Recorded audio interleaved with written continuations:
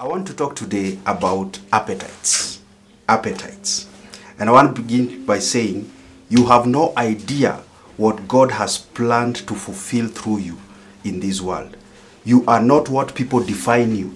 You are not what people say about you. You are what God says you are. You are unique. You have a unique assignment, tailor-made for only you to find it and to fulfill it. You have what it takes to accomplish the assignment that God has given you.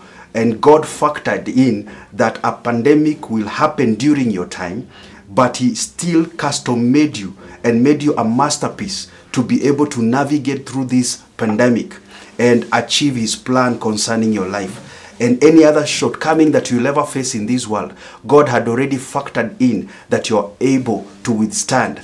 That's the reason why this is your season. This is the time you were born. Thank God you were born in this time. Don't ever wish that you were born in the time of Moses or David or any other patriarch. This is the time that God saw it fit for you to show up in this world. And let me encourage you by the word of God in 2 Peter 1:3. It says, as His divine power has given us all things that pertain to life and godliness through the knowledge of Him who has called us to glory and virtue. God has already given you everything that you need in this life. Even in this pandemic, God has already provided the thing that you need. He has provided the resources. He has provided the connection. Everything that you need in this life has already been taken care of. And God is not planning to give us. He has already done so for His children. He has factored everything before you came into this world. And by His help, He will help you and I navigate these challenging times. And having said this, allow me to begin talking about appetites. Today we are looking at appetites. James chapter number 1 from verse number 12, the Living Bible translation. This is where we begin our discourse for today. I'm going to read it for you. It says, happy is the man who doesn't give in and do wrong when he's tempted. Happy is the man who doesn't give in and do wrong when he's tempted. For afterwards, he will get as his reward the crown of life that God has promised those who love Him. And remember, verse number 13, when someone wants to do wrong, it is never God who is tempting him. Look at that scripture. And remember, when someone wants to do wrong, it is never God who is tempting him. For God never wants to do wrong and never tempts anyone else to do it. Verse number 14, temptation is the pull of man's own evil thoughts and wishes. Verse 15, these evil thoughts lead to evil actions and afterwards to the death penalty from God. So don't be misled, dear brothers. Here we see that temptation, according to the scripture, is at the pull of man's own evil thoughts and wishes. And the Bible says, remember, verse number 13, remember when someone wants to do wrong, it is never God who is tempting them. In other words, the Bible is telling us that it's a choice. It is your choice. It is your choice here. Never mentioning the devil, never mentioning God. It is your choice here. Allow us to read another scripture so that we can be on one page, and so that we can now go ahead and dissect the topic for today called appetites. Proverbs 25 verse 28, the Amplified Version says, like a city that is broken down and without walls, leaving it unprotected, is a man who has no self-control over his spirit and sets himself up for trouble. In other words, a lack of self-control will set you up for trouble. The Bible equates somebody who has no self-control to a city that is broken down and without walls. Imagine a house without a door, without windows. The person should not be, the owner of the house should not be surprised to find cats and dogs in the place, because there is no control system. And when we don't have self-control, we are equated to a house that is broken down and without walls. Let's look at the Living Bible translation of the same scripture, Proverbs 25:28. It says, with a person without self-control is like a house with its doors and windows knocked out. Now, you don't end up at the place you desire.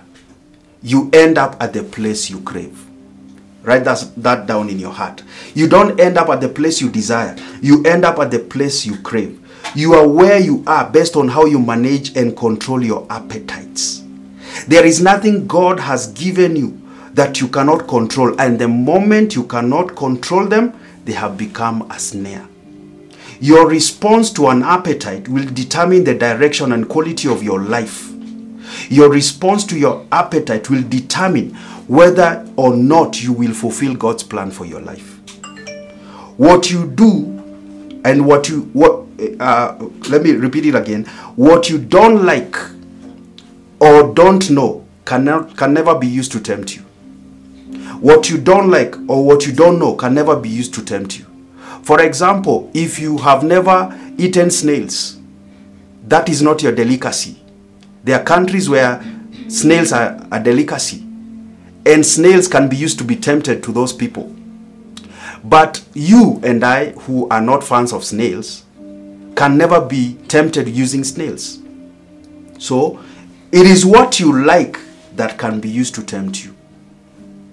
Every great man and woman in history, whether past or in the future to come, have risen or fallen based on their control on appetites. It's either an appetite on money, an appetite on fame, an appetite on strange women or men brought them down. They never come down because of any other thing. It's just an appetite they did not control. So this teaching for today is very important for you and I, because no matter what we do, we must manage our appetites. If you are going to be a great man of God, if you are going to be used of God, if you are going to change your generation, then it begins by you controlling yourself, you controlling your appetites. The greatest enemy against you is not even the devil. It's not even the demonic world. The greatest enemy on you is you. If you can conquer you, you can conquer the world. 1 Corinthians 10 verse number 12, the Bible says, so be careful if you're thinking, oh, I will never behave like that. Let this be a warning to you, for you too may fall into sin. But remember this, the wrong desires that come into your life aren't anything new and different. Many others have faced exactly the same problems before you, and no temptation is irresistible. You can trust God to keep the temptation from becoming so strong that you can't stand up against it. For he has promised this and will do what he says. He will show you how to escape temptation's power so that you can bear up patiently against it. So, dear friends, carefully avoid idol worship of every kind. In other words, in the King James, it says, no temptation has come upon you that is not common to man. Every temptation you will pass through is common to every man. Almost every person is tempted with money. Almost every person is tempted with either sexes. It is common to man. Then the Bible says, but God is faithful. He will make a way in that same temptation. I read the Message Bible of the same scripture, 1 Corinthians 10:12. Don't be so naive and self-confident. See, it is self-confidence that will take you away. It is self-confidence that will be your greatest undoing. Never beat your chest that you can do it on your own. Rely on the grace of God. He says you're not exempted. You could fall flat on your face as easily as anyone else. Forget about self-confidence. It is useless. This is the Bible telling us. Cultivate God confidence. Verse 13, no test or temptation that comes your way is beyond the cause of what others have had to face. All you need to remember is that God will never let you down. He never lets you be pushed past your limit. He will always be there to help you come through it. So my very dear friends, when you see people reducing God to something they can use or control, get out of their company as fast as you can. That is a powerful scripture from verse number 14. So my very dear friends, when you see people reducing God to something they can use or control, get out of their company as fast as you can. When you see people reducing God to just blessings, to just material stuff, please run away as fast as you can. Now, what is an appetite? Let me define for you what an appetite is all about. An appetite is a natural desire to satisfy a bodily need. An appetite is a natural desire to satisfy a bodily need. Now, let's look at 4 important things that you need to know about appetites. 4 important things that you need to know about appetites. Number 1, God created appetites, but sin distorts them. God created appetites, but sin distorts them. For example, an appetite to eat is God-given. An appetite for sex is God-given. It comes from God. But sin has distorted these appetites. Because, for example, if you have sex before marriage, that is not the plan of God. The plan of God is for a husband and a wife to enjoy sex. So it's a gift, but when applied in the wrong place, it is no longer a gift, it's a snare. So God created these appetites. An appetite for sleeping, it is God-given. God created it, but sin distorts. Number 2, appetites are amoral. They may be not necessarily sinful, but they have a way they can drag you. They are not necessarily sinful. For example, there is nothing sinful about sleeping.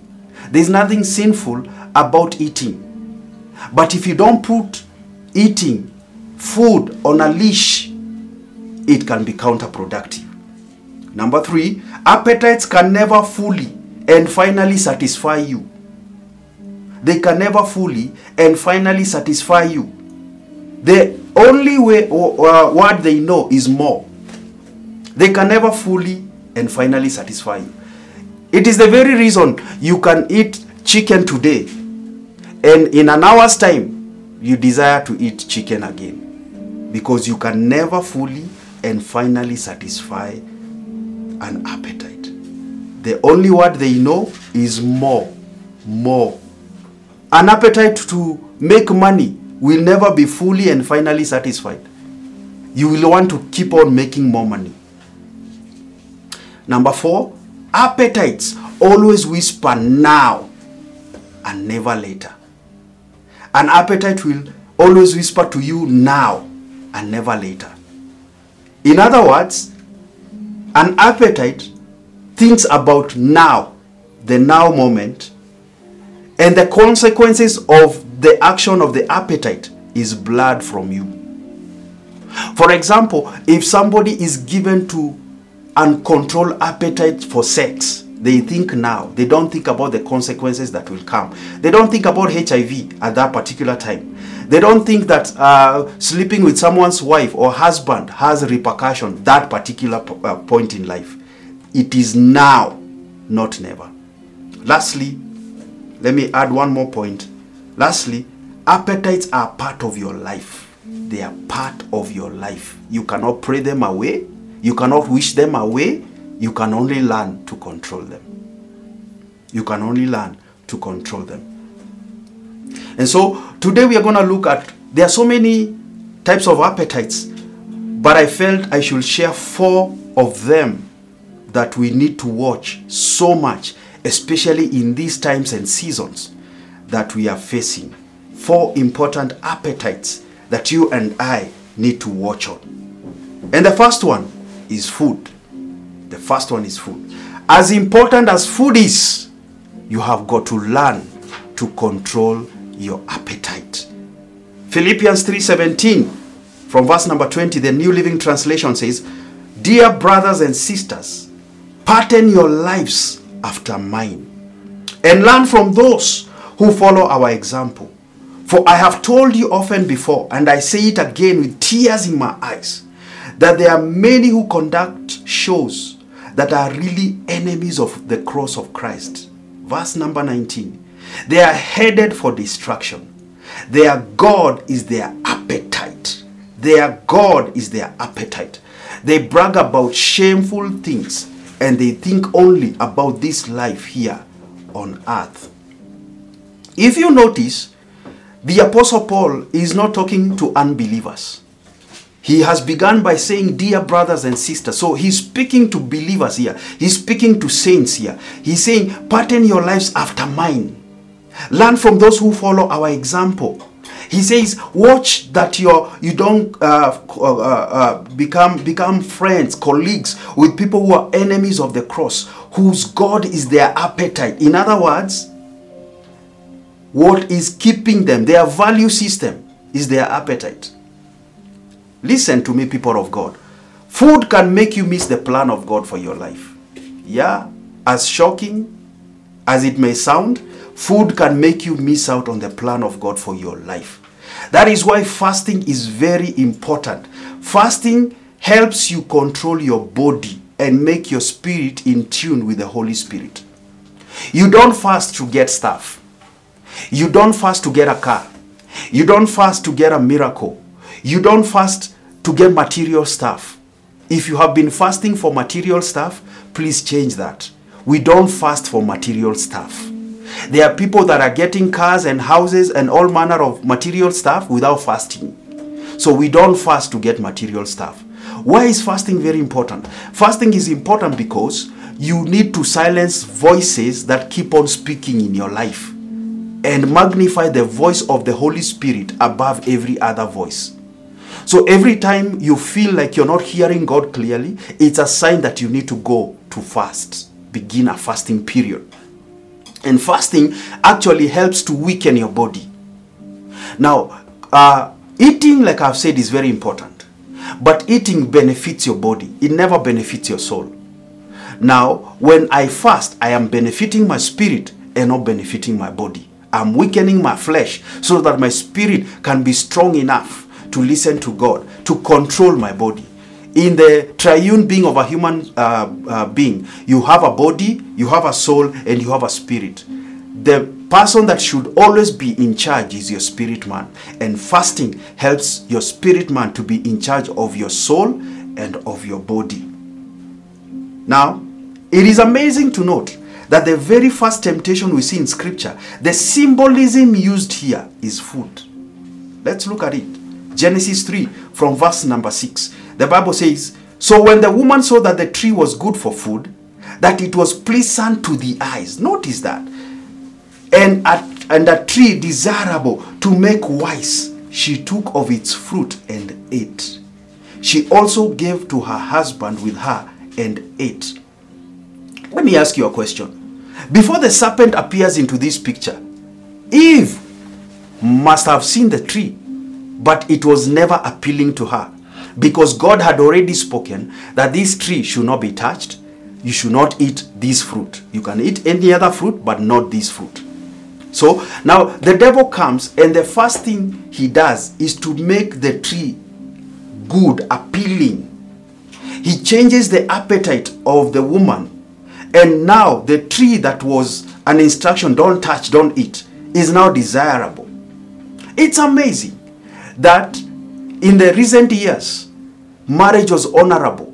Marriage was like the tree in the garden. You were not meant to touch any person's husband or wife.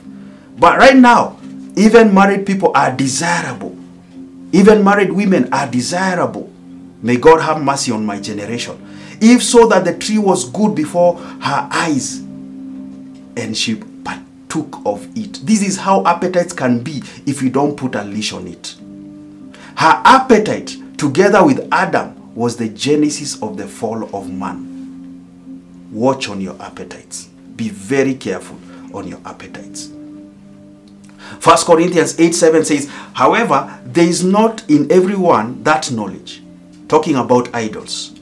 For some with consciousness of the idol, until now eat it as a thing offered to an idol, and their consciousness, being weak, is defiled. This is where I was heading to. But food does not commend us to God.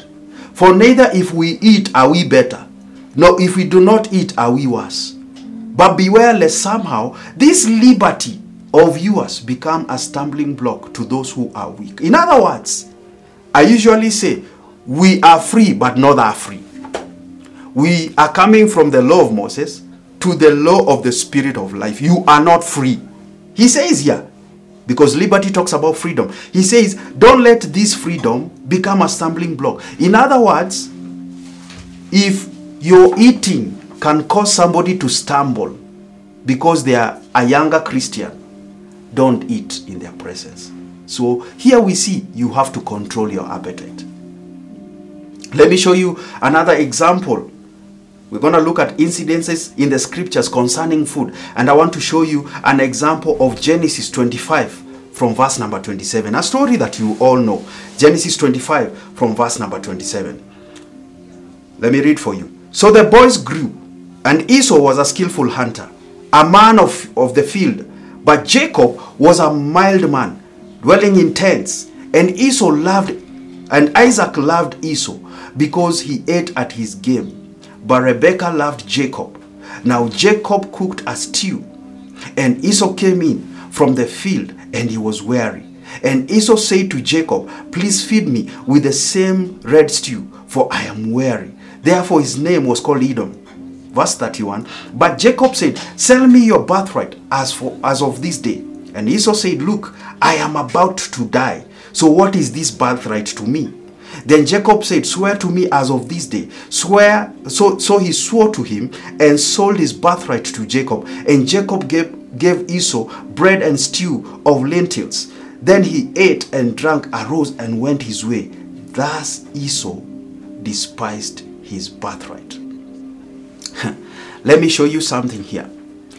In the Old Testament, the first son, when it came to inheritance, they were given what we call a double portion. Now, the double portion meant if the father had like probably 10 pieces of land, he would give the son a double portion, one parcel of the land and another one. So the son will have 2 pieces of land, and the first son, the other sons will have 1 piece of land. That is why that was what was being done to the firstborn. Now, you will notice that Jacob makes a stew, and Esau comes in from the field, and he was weary. Let me begin by saying this from that point of scripture. Watch every time you are weary. Watch every time you are losing strength. It is when you're weary, it is when you're losing strength that the enemy attacks. He was weary. He was losing strength. In other words, he was not focused.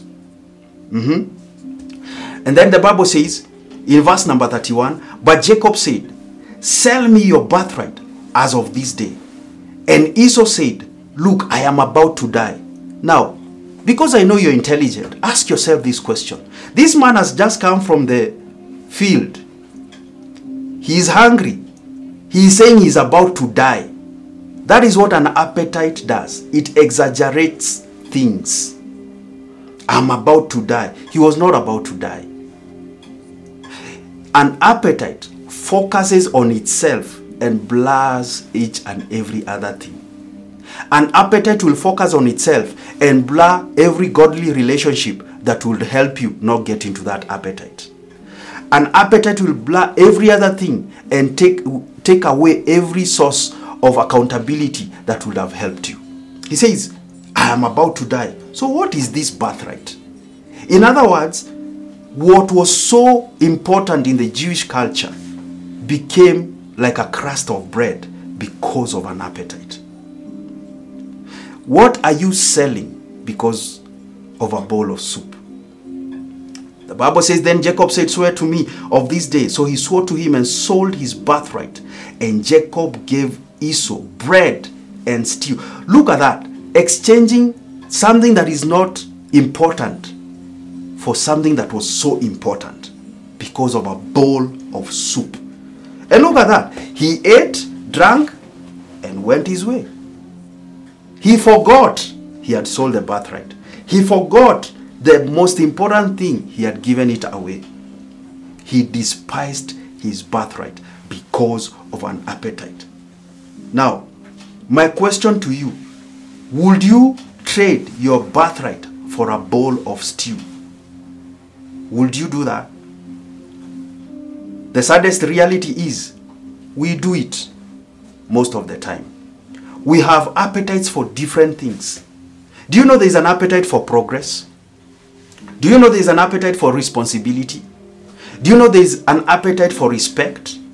An appetite for winning? You have to win at all cost. For acceptance, for fame, for recognition, to be envied, for things. These appetites, they were created by God, but they were distorted, like I said, by sin. You have got to learn how to put them on a leash. Esau destroyed his destiny, changed his destiny because of an appetite that he could not harness. Every day we are tempted to trade our destiny with God for a bowl of soup. What is your bowl of soup today? How can you keep your eyes on eternal stuff? You could be trading a relationship, a marriage, some counsel, godly relationships because of a bowl of soup. Watch on your appetites. Watch on your appetites. Now, I want to show you the gravity of the consequences of Esau's appetite. Let's go to Hebrews chapter number 12, verse number 16. Lest there be any fornicator or profane person like Esau, who for one morsel of food sold his birthright. For you know that afterward, when he wanted to inherit the blessing, he was rejected, for he found no place for repentance, though he sought it diligently with tears. As I was doing my study, I realized something that was so intriguing, that when he sold this birthright, everywhere the Lord introduced himself to the people, he will say, I am the Lord God of Abraham, Isaac, and Jacob. He stopped introducing himself. He would have been introducing himself if Esau kept his birthright as the Lord God of Abraham, Isaac, and Esau. For a bowl of soup, Esau traded the genealogy of Jesus, because the genealogy would have come from Esau all the way to Christ, but it came through Jacob. The cost of entertaining an appetite you're not controlling. He says, lest there be any fornicator, Hebrews 12:16, any fornicator or profane person like Esau. Now write this down in your heart. Your indiscipline of food is a symptom of an underlying problem somewhere. Notice the Bible calls him a fornicator. Your lack of controlling your appetite concerning food can be classified as a fornicator, as fornication. Basically, if he could not control his appetite for food, he could not control his sexual urges too. May God help us in Jesus' name. In Exodus 16, the children of Israel complained and murmured because of food. And this is buttressed much more in 1 Corinthians 10:16. It says, now these things became our example to the intent that we should not lust after evil things, as they also lasted, and do not become idolaters, as were some of them, as it is written, the people sat down to eat and drink and rose up to play. The people following Jesus in John 6 verse 24, the people who were following Jesus actually were following him because of bread. But when he began preaching the word, they left him.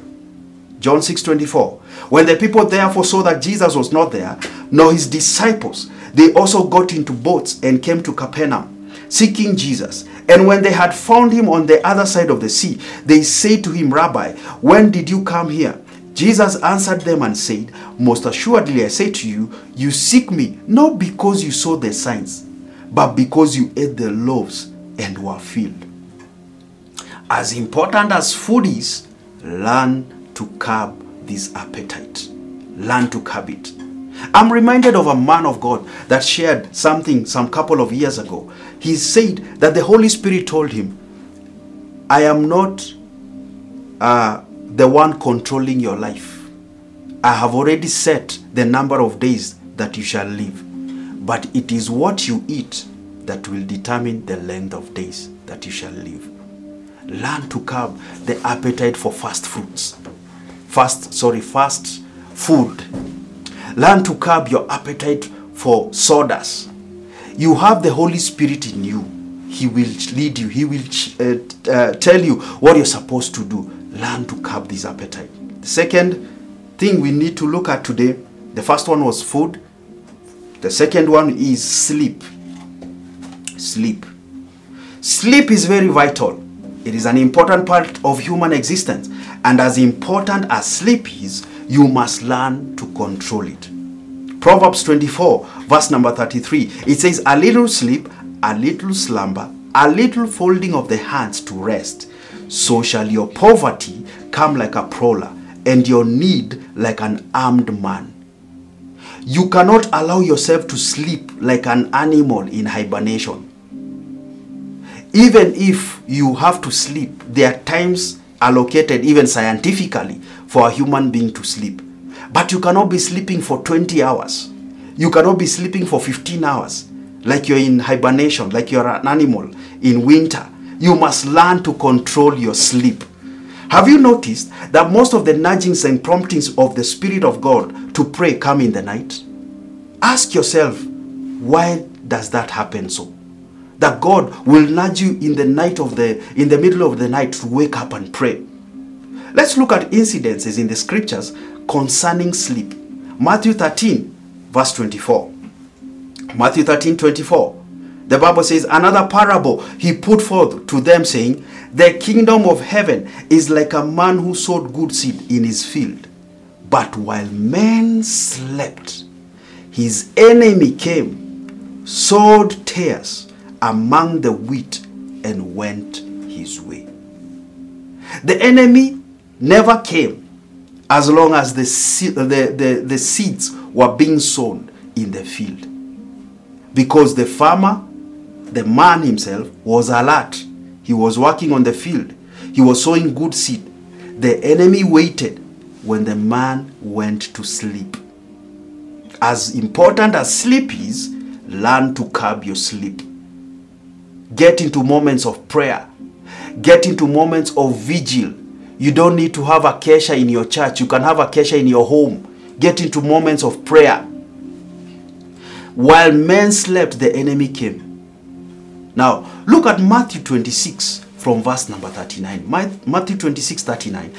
Jesus speaking, or scripture speaking about Jesus. He went a little farther, fell on his face, and prayed. This is just about the time he's going to now be betrayed and now going to the cross and so on and so forth. And he prayed, saying, oh my Father, if it is possible, let this cup pass from me. Nevertheless, not as I will, but as you will. Then he came to the disciples and found them asleep, and said to Peter, what? Could you not watch with me 1 hour?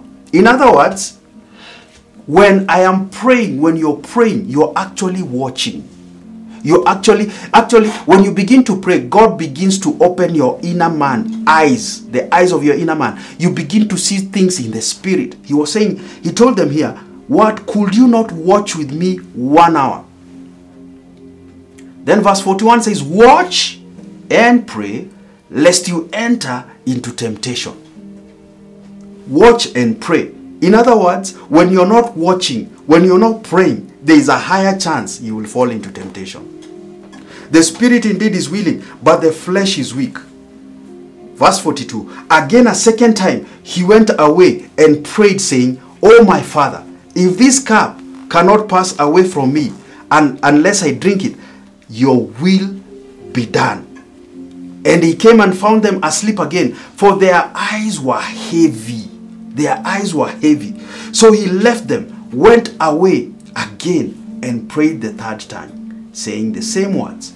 Then he came to his disciples and said to them, are you still sleeping and resting? Behold, the hour is at hand, and the Son of Man is being betrayed into the hands of the sinner. I want you to catch this attention from the scripture. The Bible says, he came the second time, verse number 42.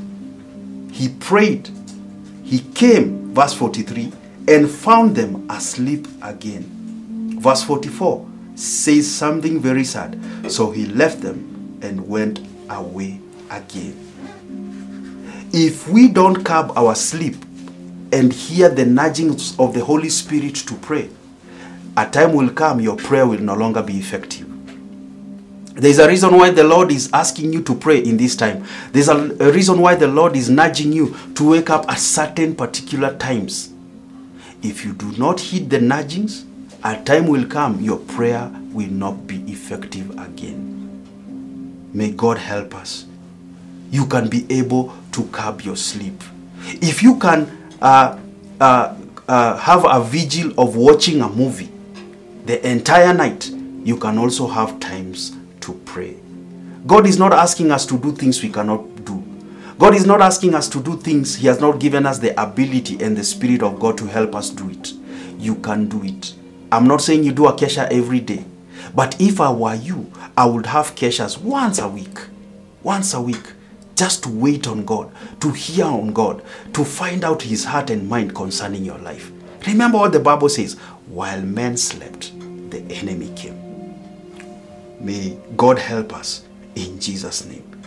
You can struggle today because of an indiscipline of yesterday. When Jesus was praying, the disciples were sleeping. When Jesus was sleeping, the disciples were praying. Learn to control your sleep. Second, lastly, sex. Sex. Now, sex is a gift from God. God has given us sex so that we can bring forth godly generations through procreation. But when we cannot control this gift, it can be the greatest weapon against our lives, against our destinies, and the walk of faith. Sex was meant to be enjoyed on God's term between a husband and a wife. Yet the Bible talks about controlling it, even for the married people. Let's look at it in 1 Corinthians 7, verse number 4. 1 Corinthians 7, verse number 4. The wife does not have authority over her own body, but the husband does. And likewise, the husband does not have authority over his own body, but the wife does.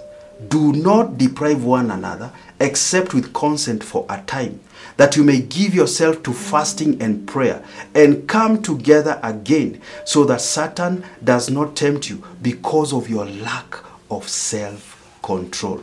In other words, a husband and a wife can control this appetite.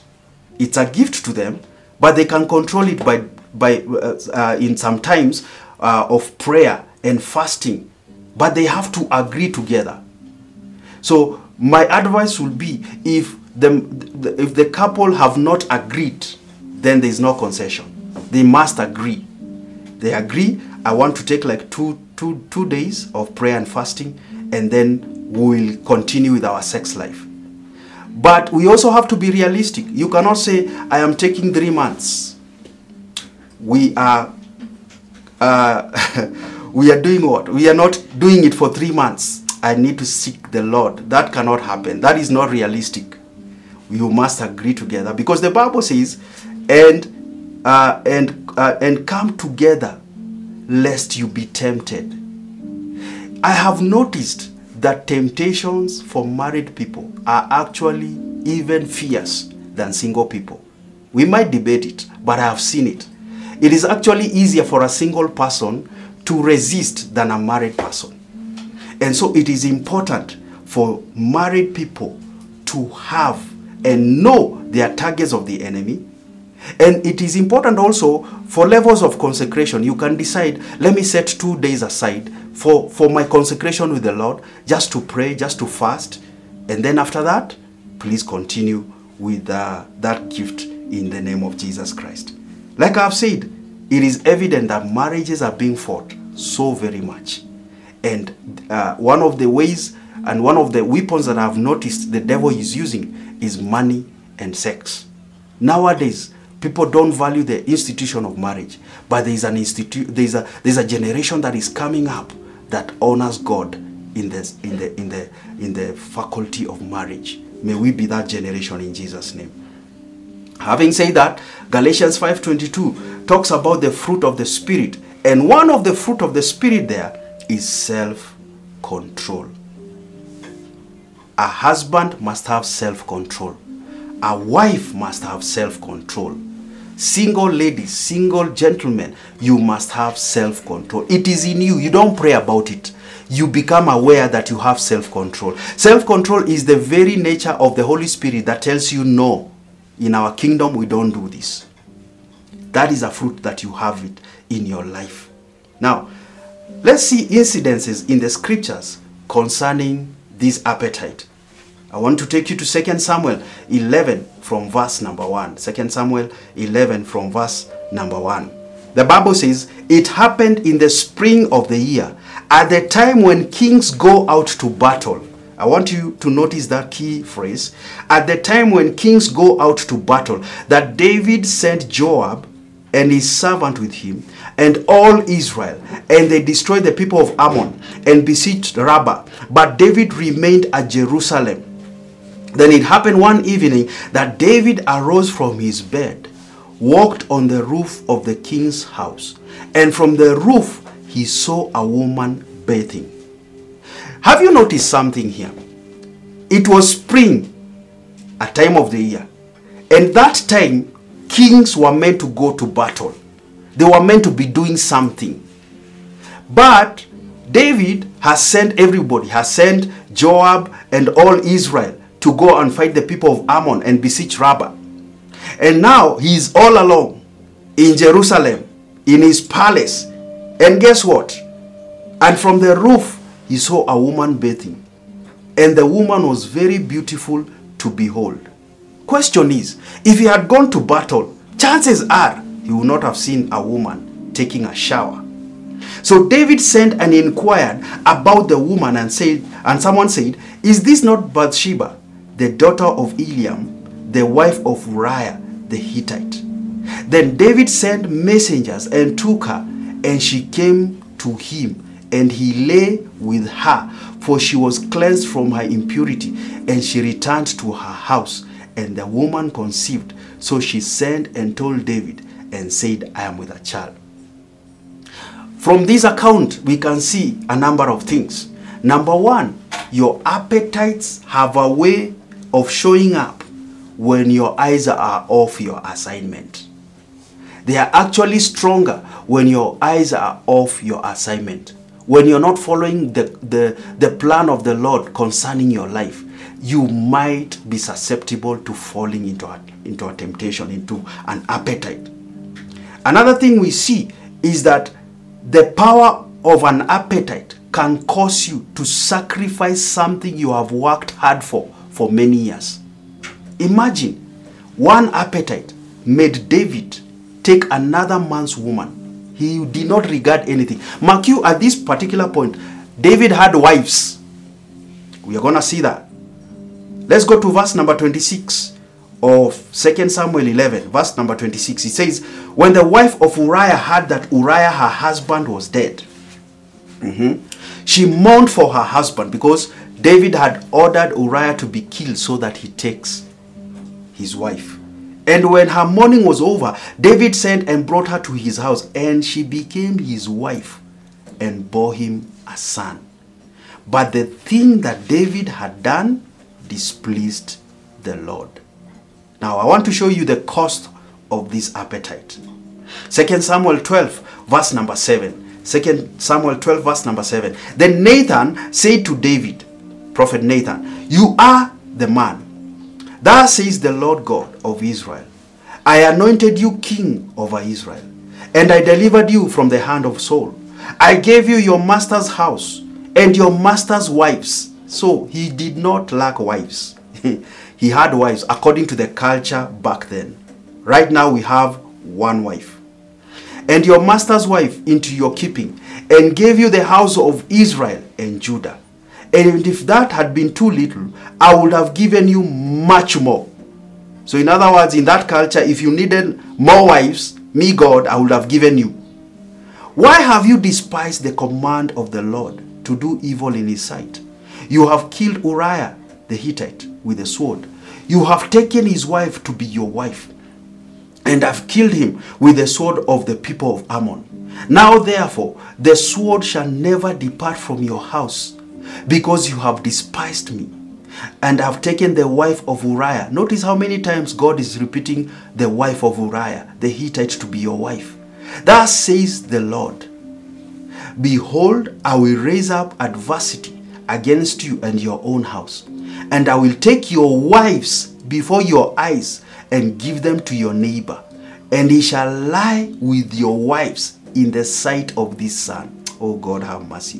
For you did it secretly, but I will do this thing before all Israel, before the sun. So David said to Nathan, I have sinned against the Lord.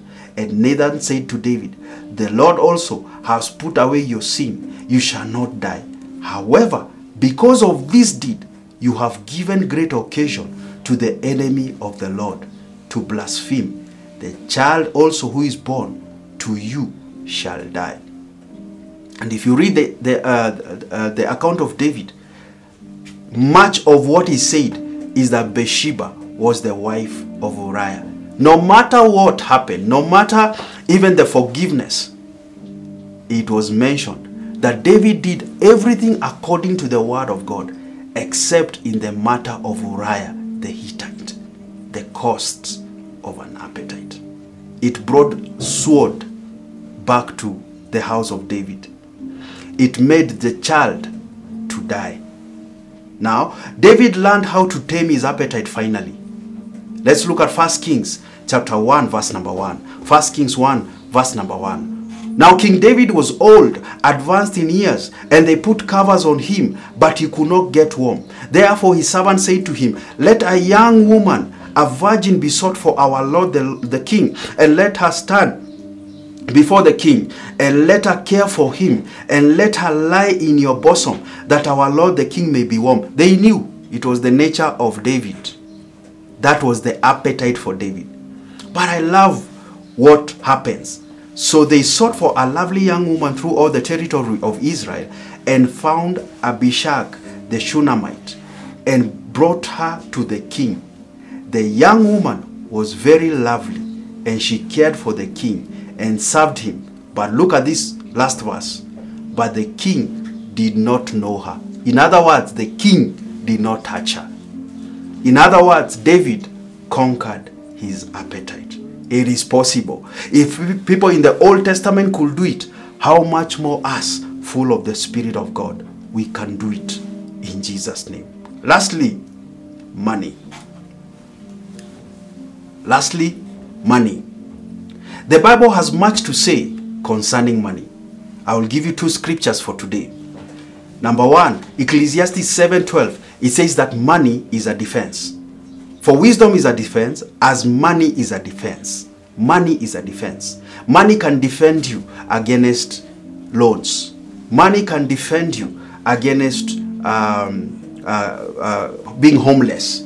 Money is a defense. Money can give you a car can give you a house. Money can give you a certain level of happiness, but not the true happiness. Second thing, money answers all things. Money answers all things. All right? A feast is made, Ecclesiastes says that a feast is made for laughter, and wine makes merry, but money answers everything. Money answers everything. How does money answer everything? If you need to go to town, you use bus fare or you fuel your car. So money is answering that question. It's answering a question. If you're still renting, money is answering the question of rent. If you're planning to build, money will answer the question of building. So money answers all things. While money is good and needed, an uncontrolled appetite for money is the root of all evil. 1 Timothy 6:8, it says, and having food and clothing, with this we shall be content. But those who desire to be rich, fall into temptation and snare, and into many foolish and harmful lusts, which drown men into destruction and perdition. For the love of money is the root of all kinds of evil. It did not say for money is the root of all evil. It said for the appetite for money is the root of all evil. All kinds of evil, for which some have strayed from the faith in their greediness, Are you seeing that? And pierce themselves through with many sorrow. The love of money is what has made the fivefold, not all, but some of the fivefold ministers to change doctrine. The love of money is what has cost the church, that now people don't want to come to church, because the fivefold ministers, not all of them, love money.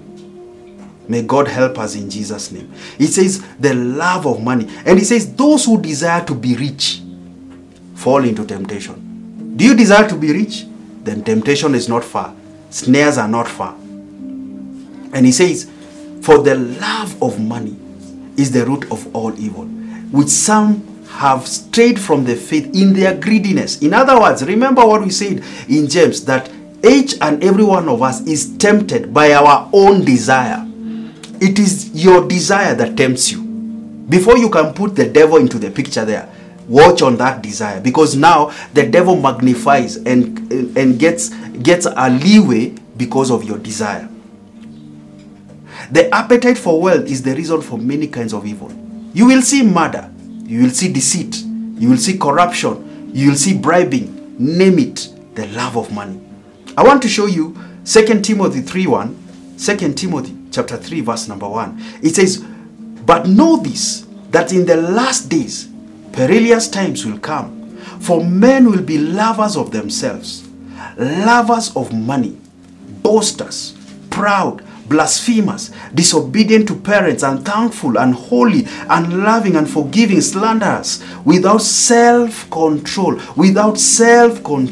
brutal, despisers of good, traitors, headstrong, haughty, lovers of pleasure rather than lovers of God, having a form of godliness but denying its power. And from such people turn away. There are incidences in the Bible where you don't pray, you just run away. And one of the incidents is here, 2 Timothy 3:1. He says, if you meet people in these last days who love themselves, who are lovers of money, boasters, proud, blasphemers, disobedient to parents, unthankful, unholy, unloving, unforgiving, slanderers, without self-control, brutal, despisers of good, traitors, haughty, lovers of pleasure rather than lovers of God, having a form of godliness, denying the power thereof, run away. Don't pray about it, run away. There are things to pray about, there are things to run away. Let me read this Message Bible for you so that you can understand a few things here. It says, the Message rendering says, don't be naive. There are difficult times ahead. As the end approaches, people are going to be self-absorbed, money-hungry, self-promoting, stuck up, profane, contemptuous of parents, crude, coarse, dog eat dog, like dog, man eat man society, unbending, slanderous, impulsively wild, savage, cynical, treacherous, ruthless, bloated, addicted to lust. And this is the saddest reality. And allergic to God. Men, the Bible actually says that in the last days, people will be allergic to God. May God help us. They will make a show of religion, but behind the scenes, they are animals. Stay clear of these people. What about the Living Bible? What does it say? You may as well know this too, Timothy, that in the last days, it is going to be very difficult to be a Christian. For people will love only themselves and their money. They will be proud and boastful, sneering at God, disobedient to their parents, ungrateful to them, thoroughly bad. They will be hard-headed, never giving to others. They will be constant liars and troublemakers, and will think nothing of immorality. They will be rough and cruel and sneer at those who try to be good. They will betray their friends. They will be hot-headed, puffed up with pride, preferring good times than to worship God. They will go to church, yes, but they won't really believe anything they hear. Don't be taken in by people like that. As much as money and making money is important, you must control this appetite. Let us see finally incidences in the scriptures concerning this appetite. I'm going to begin with Matthew 28 from verse number 12. Matthew 28 from verse number 12. And when they were assembled, let me give you a background of this scripture. Jesus has been crucified. He has resurrected. He is actually in the final hours of him now ascending to heaven. And he's now going to be addressing the disciples. And when they were assembled with he had already talked to the disciples.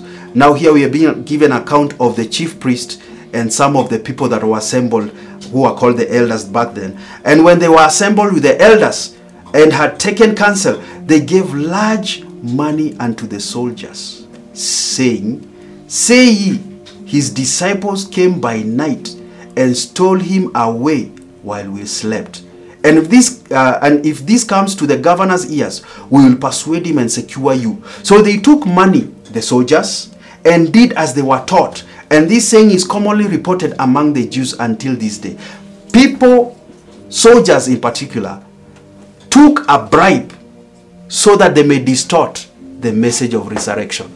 See the nature of an appetite. In other words, chief priests back then paid soldiers a large amount of money so that they may say that the disciples took the body of Jesus away and that resurrection never took place. The power of an appetite. The power of an appetite. My question is, how many people did they persuade back then because of a power of an appetite? Acts 8 verse number 18. And when Simon the sorcerer here was delivered and he got born again, but he had not dealt with his appetites. And when Simon saw that through the laying on of the apostles' hand, the Holy Spirit was given, he offered them money, saying, Give me this power also, that anyone on whom I lay hands may receive the Holy Spirit. But Peter said to him, Your money perish with you, because you thought that the gift of God could be purchased with money. You have neither part nor portion in this matter, for your heart is not right in the sight of God.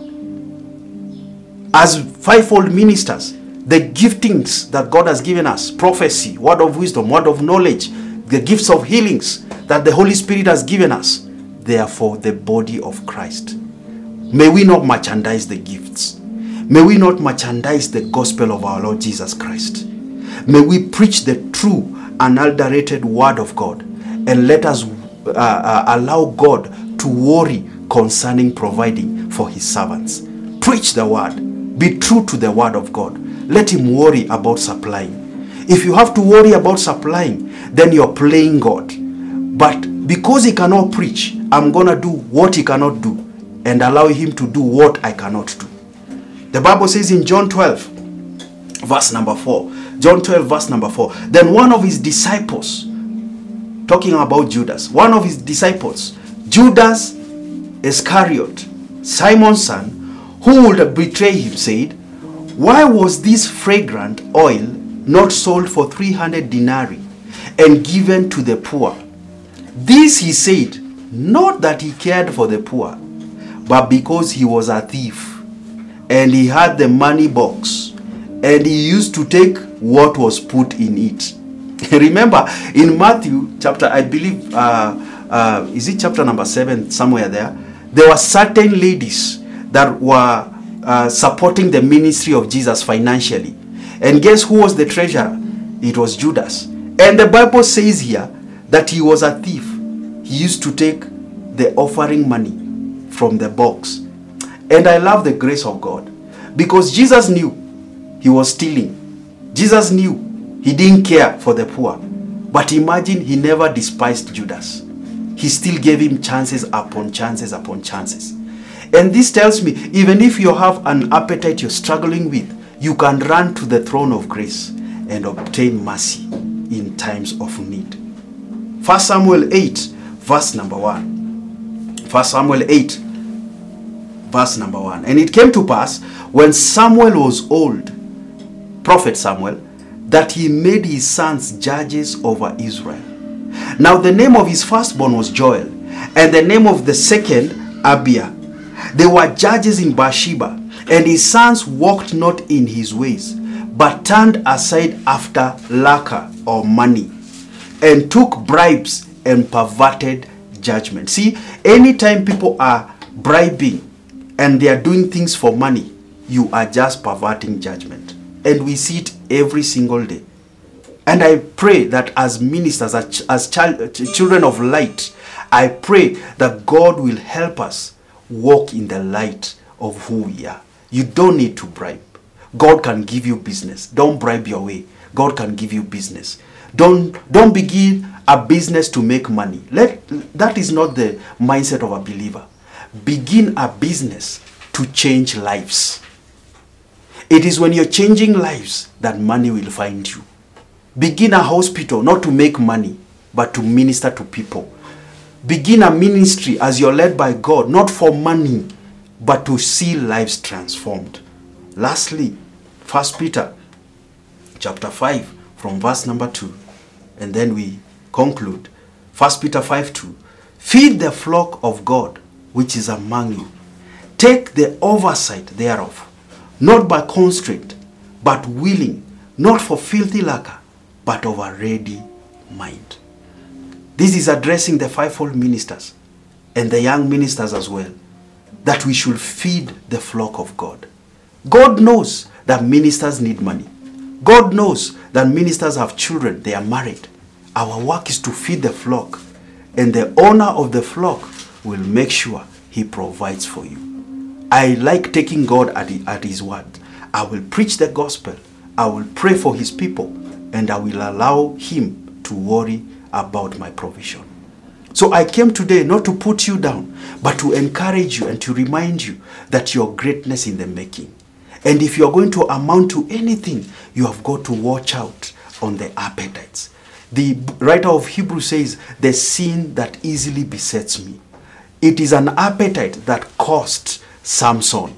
It is an appetite that took Lot all the way to Sodom. An appetite. Watch on your appetite. I pray this word ministers to you, and I pray that the Holy Spirit will help you pinpoint which of the appetites that has been coming in your life more often than not, and how to curb it. My sincere prayer is that the Holy Spirit will help you curb your appetites. May the Lord bless you. May the Lord cause his light to shine upon you. May God bless you, keep you from falling, sustain you by his Holy Spirit. May he lead you and guide you in Jesus' name. Amen.